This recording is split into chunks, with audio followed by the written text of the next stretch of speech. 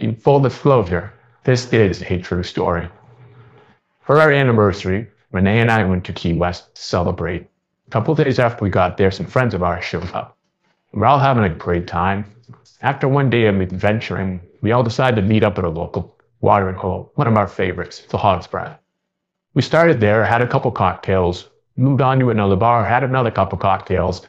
Finally, after a couple other bars, we ended up at a nice place called the Irish Cabins. Once we were there for a while and had a couple more cocktails, one of our friends said, "I will buy your drinks for the rest of the night if you two have sex in the bathroom." I looked at Renee, she looked at me, figured, why not? Free drinks. So off we went. Renee stopped at the door, looked around, made sure nobody was there, then invited me in. We went into one of the stalls. Once we were in there, she lifted her dress as she sat down, licked her fingers, and started playing with herself to get herself wet.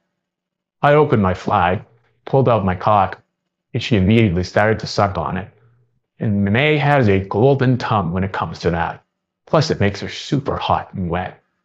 After a couple minutes, she stood up, turned around, and bent over and said, "Okay, let's go."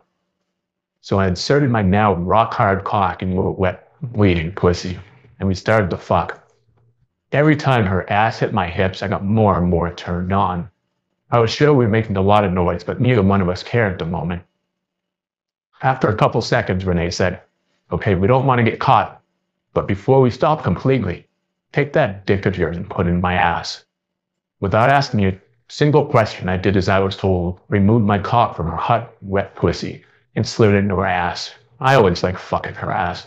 It's nice and tight. It makes her come even harder than before.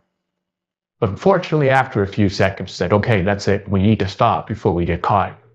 So we stopped. She put her dress back down. I tucked my hard cock away and zipped the flag. And we went back out to meet our friends. Little did we know they had somebody spying on us to make sure we were actually doing it to get the full credit of the drinks. Thankfully, we were. The rest of that night kind of became a blur with all the free drinks that would come our way.